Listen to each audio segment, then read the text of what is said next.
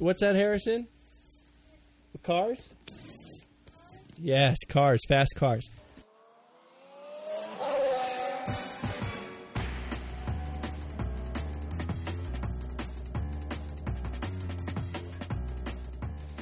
Hello, everyone, and welcome to episode 238 of the Fun with Cars Formula One podcast for coverage of the French Grand Prix from Le Castellet, France.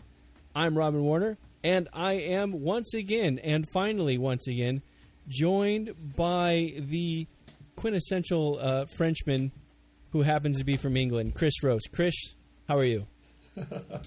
Slightly insulted by that introduction, I have to say. You know, it's so...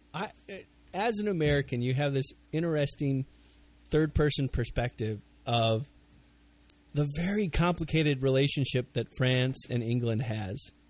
And it's lovely. But you can't deny the food in France is quite lovely.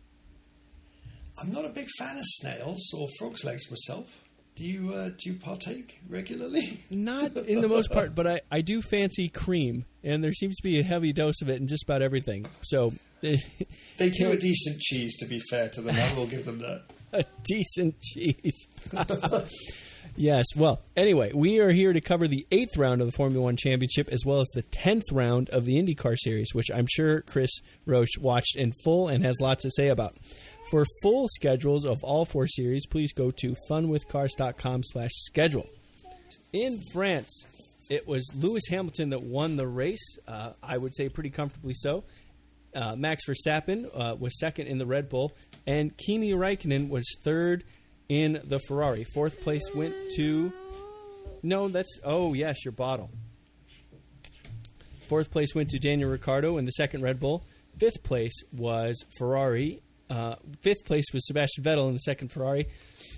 Kevin Magnussen was sixth, quite good, sixth for Haas. And seventh place went to the second Mercedes of Valtteri Bottas. Carlos Sainz was eighth place in the leading Renault, followed immediately by his teammate Nico Hülkenberg. That's Hülkenberg in the second Renault. Charles Leclerc, who's getting a lot of attention, he scored the final point in 10th for Sauber. It was Romain Grosjean who managed to finish the race in 11th place, however, in the second Haas, and Mr. Van Dorn was 12th in the McLaren. 13th place went to Mr. Ericsson, and 14th place went to Brendan Hartley. 15th, I mean, this is just getting ridiculous. Sergei Sorokin, the leading Williams, in 15th, and 16th place, Fernando Alonso in the second McLaren. 17th place, Lance Stroll in the second Williams. 18th, 19th, and 20th, Sergio Perez, Esteban Ocon, and Pierre Gasly were DNFs. Perez managed 27 laps. Ocon and Gasly, no laps at all. This was a hectic French Grand Prix, and those were hectic results. As a result, Chris, what did you think? Well, it was a return to France after quite a long gap, if you, of course, exclude Monaco. So Magny-Cours was the last track F1 used to go to in France, and it was pretty dull, a circuit, as I recall. And I had high hopes for Paul Ricard, but it's a pretty dull circuit. Well, Paul Ricard is a safe place. There's a lot of runoff safe in a lot of places. And I would say that Paul Ricard has the potential to be a wonderful racetrack. And in a way, it kind of was a wonderful race, in a way. Yeah, I mean, actually, I was sitting watching Quali thinking, what a Mickey Mouse track, and trying not to get blinded by the myriad of different coloured stripes that they've gone crazy painting everywhere. But the race wasn't half bad. It was much more interesting than the previous Canadian Grand Prix. So, yeah, I mean, it was all at the first corner, really, wasn't it? We had a potentially enticing battle between the two Mercedes drivers on the front row, behind which was Sebastian. But he clouted Bottas at turn 1, ruining both their races. And that kind of handed it to Lewis. Yeah, it was fascinating. There's been a lot of that where Sebastian Vettel caused an accident one way or the other, and seems to fare much better than the person that he was in the accident with. Vettel's car was effectively undamaged once he had, I think he needed a front wing change, but once that was done, his car was fine, whereas Bottas had a damaged floor that he had to suffer through the entire Grand Prix, which made it a lot harder for Bottas to start working his way through the field than Vettel, who did manage to go from effectively the back of the pack to 5th place. So it was a strong result for Vettel considering the first lap, and a very weak result for Bottas considering that Mercedes brought a new engine to the French Grand Prix that's proved quite effective. Yeah, transformation, wasn't it? I mean, they really struggled in Montreal, having to use the original engine for its 7th race, and it was down on power when everyone else introduced their upgrades. But yeah, that new Mercedes motor is clearly putting out some horsepower, because Lewis was pretty dominant most of the weekend. I think he was quickest in most of the sessions, if not all of them. Never really looked like being threatened, did he? So, I mean, obviously, there's track differences as well that play a role, but certainly it looks like Mercedes have caught up and, in fact, probably leapfrog Ferrari again in the horsepower stakes. So, and then of course, they'll be using this engine for another five races or so. I'm not sure when the next Ferrari upgrade's coming, but it's going to sort of be a leapfrog of engineer upgrades throughout the season, or at least one or two more.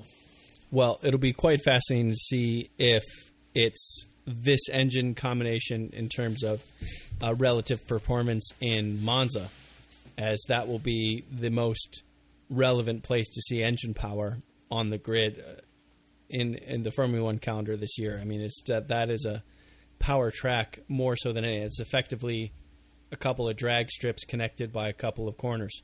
So definitely looking forward to seeing that. And, of course, Spa, that's another power-heavy track that will see it. Just that'll be the clearest sense of where Mercedes is relative to the rest of the group. Yeah, absolutely. But poor old Bottas, his luck hasn't changed, has it, in 2018? He's been pretty consistent, pretty quick ever since Australia, where he had a pretty poor Grand Prix, but since then he's been very competitive. He's outperformed Hamilton on 2 or 3 occasions, but hasn't managed to get a win yet, despite being in good positions in a few different Grand Prix, and his luck hasn't changed. I mean, 7th place for his efforts in that car, not a great result, really. But yeah, good to see the Red Bulls actually pushing Lewis quite hard. Certainly Max Verstappen kept him honest. Got within, 3-4 seconds with a few laps to go. So Lewis couldn't exactly just hit cruise control. So, the Red Bulls are really there and thereabouts. They're not on the ultimate pace yet. And I still think Daniel Ricciardo's claims to be in the title fight is a little bit, pushing it a bit too far. But they're not a million miles behind. They're certainly closer than they have been for a few seasons, for sure. Well, I don't think it's Daniel that's making those claims. I think people are making them on his behalf. He's just trying to fight as hard as he can for every Grand Prix, but I don't think he honestly believes that he's in the title hunt so much as certain sects of the media just really want him to be.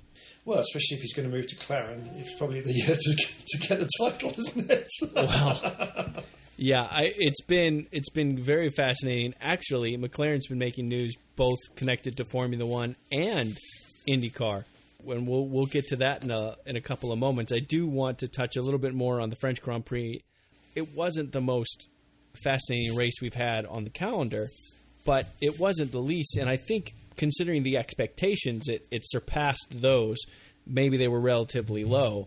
But the first lap especially, there was a lot of chaos. As you mentioned, there was the Vettel-Bottas collision. But in addition to that, there was, I think it was Gasly and Ocon, and I don't think it was... there was a 3-car mix-up turn 3 that ended up ruining a couple of races as well. I know Gasly's and Ocon's were among them, and I was sad to see because the Toro Rosso was looking quite competitive in Gasly's hands.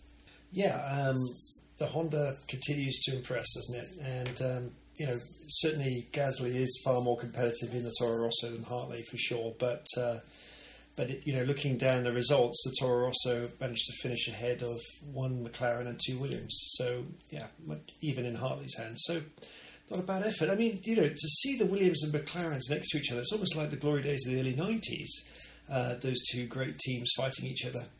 It's just a bunch of other cars in front. That's right. But for now, it's last place. So there you go. Good titanic battle there for who could finish last. What was the biggest surprise for you with the French Grand Prix? I think the biggest surprise was probably... That's a tricky one, Robin. There wasn't too many surprises, were there? I mean, the cars that it was made interesting, really, by having two of the top cars have to fight through the field. And honestly, the rate, certainly that Vettel in an undamaged car was able to pass pretty much everybody else other than the top three teams. It just shows you what an extraordinary golf there is in F1 these days. I mean, the Magnussen in the Haas was 1 minute 20 seconds behind Lewis. That is an enormous amount of time, and half the field were lapped of the finishers that actually completed the race. So the gap keeps widening, and whereas normally we see that the field closes up with stability in the rules, now it appears to be opening up. So Mercedes had a new aero package for this weekend in Austria. So the race at the top is very tight, and it's full on constant development battle at the moment, and that may just widen the gulf even further. So whether or not we're going to see any other team get on the podium or come close to a race win this season is probably unlikely, I would suggest. Well, I will tell you there was one thing that surprised me, and did so by a fair amount, which was Ferrari actually allowed Kimi Räikkönen to pass Sebastian Vettel. The way pit stop strategies were working out, Vettel ended up ahead of Räikkönen for a chunk of the middle of the race. But after Räikkönen got his pit stop and Vettel was trying to do an extremely wrong run on the soft tires, which, of course, the soft tires are the hard tires, and Kimi Räikkönen was on newer and I think still soft, but much newer tires, and maybe they were super softs. And he was going more than a second a lap quicker, and Ferrari actually allowed Räikkönen to be ahead of Vettel, which, as obvious as it should have been, Räikkönen was obviously going much quicker. Räikkönen's race was not compromised. I was still surprised by that move, that they actually let Räikkönen have his own race. Yeah, I know what you mean, because at one point I thought the same thing, that are they going to try and shuffle the order as per usual? But ultimately it was the right decision by Ferrari, because Kimi got on the podium, which obviously if they'd messed him around and kept him behind Vettel, then Daniel would have still got the last podium place. But you should enjoy these final races of Kimi, because I don't think he's got long to go, is he? I mean, what are we in? We've got about 13, 14 races left. So and then I suspect poor Mr. Räikkönen is done. Well, I'm not too concerned about that. But that does bring up McLaren has made some news by potentially being eager in snatching up Räikkönen for next year if Ferrari doesn't. So there's still a market for the Finn, even if there may or may not be interest. How many cars are McLaren going to run next season? And are these drives all for F1, or are they for IndyCar and sports car racing too? Because they seem to have a remarkably large amount of driver interest in their cars, considering A, they're not performing very well, and B, they have two pretty good drivers who Alonso. I think it's Alonso's decision as to whether or not he drives a McLaren next year or not. Right? It's Alonso's decision whether he drives McLaren or not. And it's also Alonso's decision whether he drives a McLaren in Formula One or a McLaren in IndyCar or not. Or both. Or both. Why not? Yeah. I mean, WEC was willing to move their schedule around. I don't know. Maybe IndyCar would be as well. Although IndyCar is definitely on a strong upswing, and I would like to think that they wouldn't be willing. But the pull of Alonso is stronger than I guess, that's for sure. But let's just talk through the number of drivers that have been linked to the McLaren seat, right? So you've got Alonso, who Ricardo. McLaren have already said they'd like to keep. And then Yes. you've got his teammate, who's been doing a perfectly respectable job. This is Mr. Van Dorn in the other McLaren. Then you've got Lando Norris, who's a McLaren driver in F2, who McLaren recently blocked from allowing another F1 team to sign. I think Hartley was being considered to be booted out of the Toro Rosso, and they wanted to put Norris in his place, and McLaren blocked that. And it's expected that Norris will get a drive in F1 next season. You also have Daniel being linked to the McLaren drive, and also Kimi, as we just discussed. So that's an awful lot of drivers for a pretty poor car, actually. I thought that was the mandate from the FIA next year, was 6-car teams. I thought that was the minimum. Did I misread something? That'd be good. I think this was a podcast that I did myself, but I interviewed Zach Brown. Zach was in Detroit, and I sat down with him for 20 minutes. Oh, good. What did he have to Sunday say? morning, and Chris, you would have loved it. And he certainly is motivated. He certainly sounds like an American businessman, and okay. They have a wonderful track record in Formula One, by the way. I know they do, very much so. And, but it was interesting. He certainly is not afraid of change. And, he's looking at expanding the McLaren brand pretty aggressively. And to think that McLaren will be in Formula One next year is correct. But in addition to that, there is a very, very strong chance that McLaren will be in IndyCar next year as well. And they're also looking at potentially having McLaren branded cars more seriously in sports car racing, be it World Endurance Championship or indeed IMSA. Zach Brown spoke, and which is the American sanctioning body for sports cars. Zach Brown was speaking very positively about IndyCar, very positively about IMSA. He was not willing to commit strongly one way or the other, and yet there's already been reports that Scott Dixon, veteran 4-time champion in IndyCar, New Zealander, the Kiwi, he was reached out to by McLaren for a potential drive next year in IndyCar. So the McLaren name is going to be around in more places. All those, exactly where those places are is not yet to be known, but I think announcements will be made very soon. And I think a not insignificant part of this is keeping Fernando Alonso in the McLaren team, even if it isn't in Formula One. Yeah, I mean, that's an interesting approach, isn't it? Because the other one might be to improve the performance of your F1 team. I mean, call me a bluff old traditionalist, but that's probably what he should be doing as the chief executive officer of McLaren Racing, is making their primary product, which is F1 cars, competitive, which is what they said they would be this season. They've been, proven, it's been well proven that it wasn't Honda that was the weakest link last year or the last 3 years. I mean, we shouldn't gloss over that. Honda was a disaster for the last 3 seasons, and they were better. No. I like your year, first sentence much better. Let's stick with your first sentence, which was, in my opinion, quite accurate.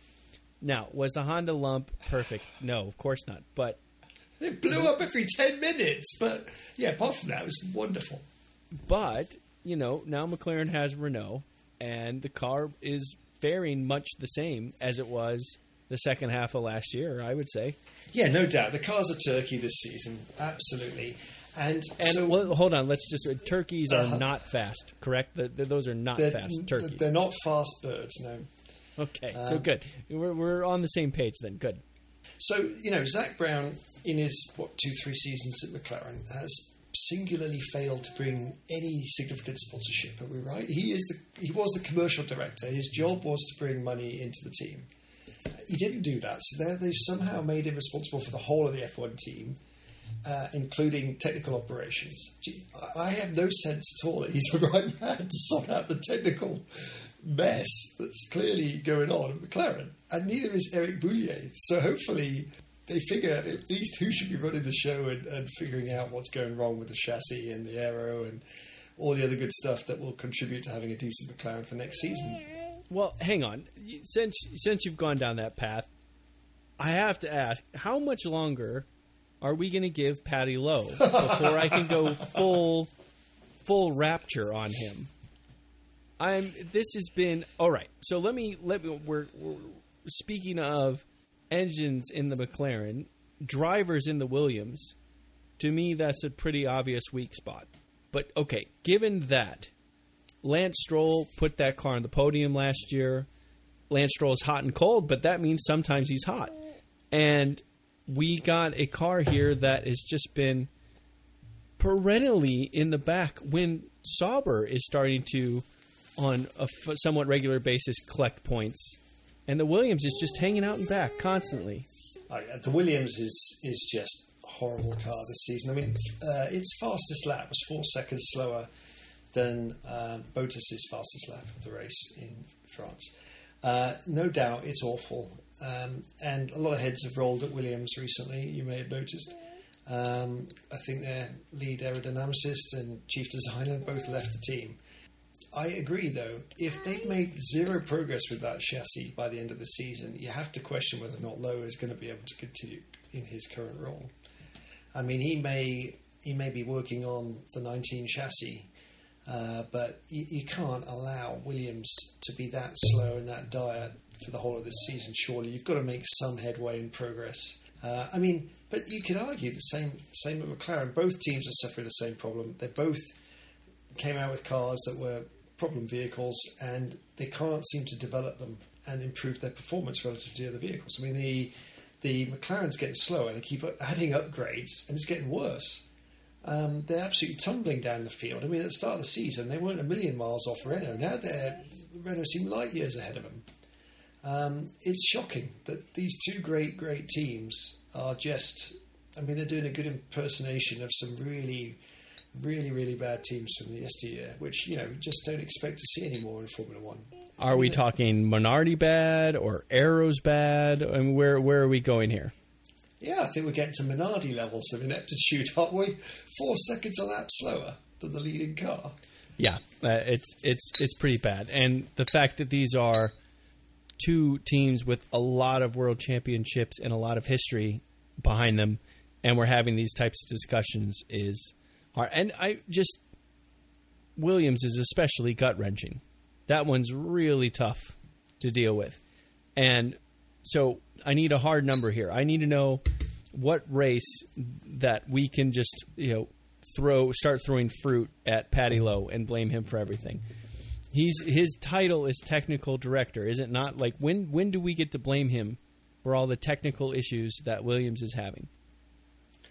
Well, I think, you're absolutely right. I've given him quite a lot of latitude to this point, but I think time's running out for him, for sure. I think, as I said, you should have by now, 8 races into the F1 season, been able to identify what the weakness of the car is and start to introduce modifications to start to make it more competitive. And they singularly have failed to do that in anything they've done. I mean, they've got the same powertrain as the championship leaders, right? So there's absolutely no excuse on the engine front, and yet there's 4 seconds of pace difference in a Mercedes and a Williams chassis. That's just unacceptable. I mean, they were, I think, around 2 seconds last season. They were talking about trying to halve that to be 1 second off this season. Well, it's doubled. The gap has doubled. And, if he can't demonstrate a way to improve the car, then why would you entrust him with next year's car, which has to be, they should be working on that right about now and start to build up the team on that. So, but who are you going to put to replace him? Because it's obviously not just one guy, right? I mean, the whole organisation and obviously key members of the technical team are weak or inept or have lost their way or whatever the case may be. So it's not just replacing Paddy, it's going through the entire engineering team and sorting it out, which obviously takes time. Yeah, I agree. But I have to think that some low-hanging fruit is in fact the drivers. And is there a way to get them to have the gumption to throw out one of them? I would think Sorokin, and put Kubica in the car. Do something. I mean, get a driver in there that you can at least have some faith in to show the true performance of the car and then progress from there. Because you have two things when you have a poor driver lineup. Obviously, you don't get the results. So secondly, I don't think either of them, Sorokin being a rookie and Lance Stroll being so young, I don't think either of them would be capable of developing the car. And the driver's feedback on developing the car is a crucial component of that. Now, this is by no means an excuse for Paddy Lowe, but it's certainly exacerbating the problem. I think, when they put Kubica in the car on the Friday, his feedback and his report on the deficiencies of the Williams was the same as the other two. And he was marginally quicker, I think, in the Friday free practice session he ran than the other driver, which I don't remember if it was Stroll or Sorokin, but he's not going to make a difference. Whether the car finishes in 18th or 16th is really what he's going to be able to do. Fundamentally, what I've read is that during cornering, the airflow over the front wheels disrupts the rear floor and it loses downforce. So there's a fundamental aero problem with that car. What I can't understand is why they can't fix it. What is preventing them from changing the front wing or the side pod design or the floor design to make it less sensitive during cornering? I mean, that's when you should be generating the downforce. That's the whole point, right? To not be able to fix that. That's not a driver issue. That's a fundamental car design issue. And, at the end of the day, in order to fix that, they need engineers and they need money and they need wind tunnel time or CFD time. And Sorokin and Stroll are paying the bills. So you cut them at your peril, right? You cut them out with a duff car. You get no new sponsors. I think it's all going to unravel even quicker than it already is. Yeah, well, Williams deserves better. I am getting pretty close to starting a fundraising campaign for them. Let's just buy our way to success here at Williams. I mean, let's just give Williams so much money that Mercedes is willing to sell them their team. Let's just do something. Do you think that Ricciardo will be at Red Bull next year? Yes, I do. I think what we're seeing is a lot of brinksmanship in terms of negotiating the contract amount. That's all. He, for whatever reason, Hamilton hasn't signed his new Mercedes deal. And so I think Ricciardo's using that to his advantage in trying to, get a better deal for himself. He's not going to... there's no way he's going to Ferrari. And I think Bottas has done a good enough job that most people think he's going to be re-signed for Mercedes and there's good harmony in the team. So he's not going to leave Red Bull. Any other team is going to present him with less of a race-winning chance. So why would you give that up? Ultimately, you want to be paid, but you also, they're all in it for a chance to win races and to win the championship. That's what motivates all of them, and particularly Daniel. That's very, very obvious. He's not leaving Red Bull. Okay, but I think we are leaving the French Grand Prix, unless you have anything to say about it. So one curiosity for me was the chicane down the Mistral Straight. Do you think it should be in or out for next season? I think it should be out. Let's give the drivers 2 kilometers to play. Let's see what happens. The only problem with that is that the corner coming off of that second half of the straightaway as it is now, or the one long straightaway, it's a very fast corner. So they'll just be carrying out. It's not like it's a big braking zone, a big passing opportunity. But I don't know. I think that would add a unique component to Paul Ricard that the other tracks wouldn't be able to provide, and I'd love to see it. And the other thing I was thinking about when I was lamenting Paul Ricard's calibre on Saturday was how cool would it be to see a modern Formula One car do the full Le Mans track? How fast do you think a Mercedes or a Ferrari could lap the full Le Mans circuit? Well, I think it would be under 3 minutes, to be honest with you. I think it'd be epic. A proper long distance track again. I think that could be really entertaining. I mean, they can't close all those public roads too often during the course of the year. And the mini Le Mans track, what's that, the Bugatti version is... Yeah, the Bugatti circuit, yep. Yeah, it's pretty sad. So you've got to go there and do the full track or not at all, I think. But that would be pretty cool, I think, to see those guys run there rather than Magny-Cours. Do you know what the Bugatti circuit is during the 24 hours of Le Mans? Car park? It's a parking lot. There was a bunch of trucks just hanging out there on the side. It was really funny it was kind of amazing to see because they were kind of wrapped around the different hairpins and things. And it's just like, yeah, okay, I guess you park where you can. Yeah, so no, the only other thing I've got to say before you leave the world of F1 is that, Lewis is back on top by 14 points. So, the Vettel had done a good job to close the gap down over the Monaco and Canadian Grand Prix, and it's gone right back out again with his 5th place finish. And both of them are now putting some decent air between themselves and the chasing group of Ricciardo and Bottas and company. So it's almost 2 race wins lead now for Lewis over Daniel. So it looks like a 2-horse race again for this season, and it looks like it's going to be tight all the way.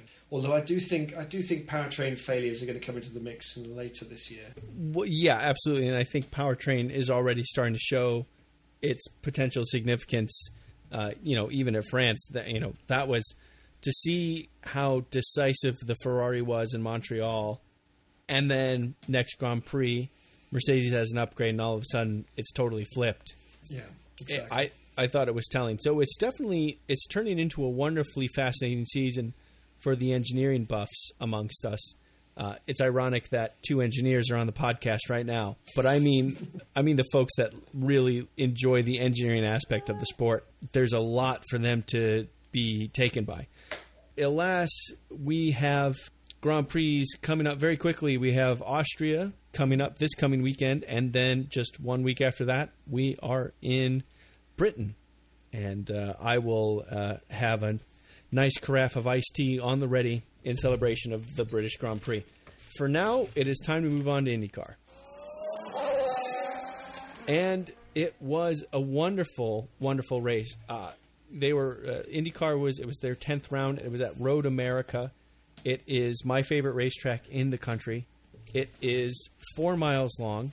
It is quite quick. It has a lot of straightforward corners to go quick, but every single one of them immensely difficult to go truly fast. And then you have this wonderful, beautiful 170-plus degree corner called the Carousel, where the Indy cars are pummeling around there around 135 miles an hour. Then you have the Kink, which is flat, 175 miles an hour through that. Just a lot of really great spectacle of driving and a lot of wonderful things to see. It was a wonderful race.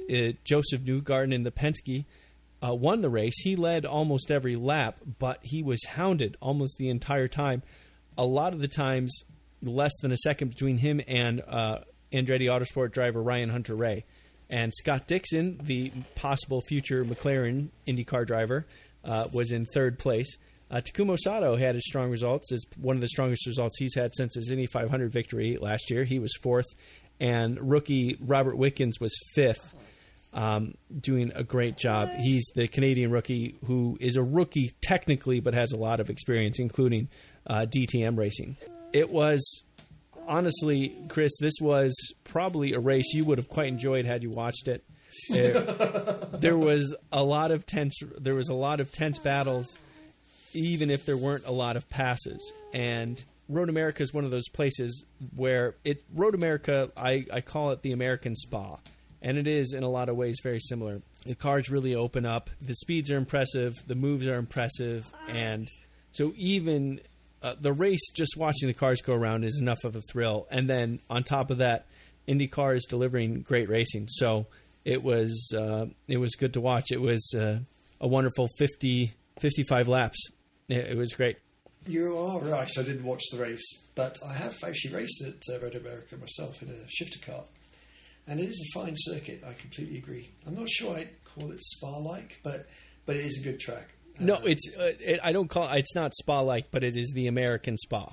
It's okay. Those are two different things, I would say.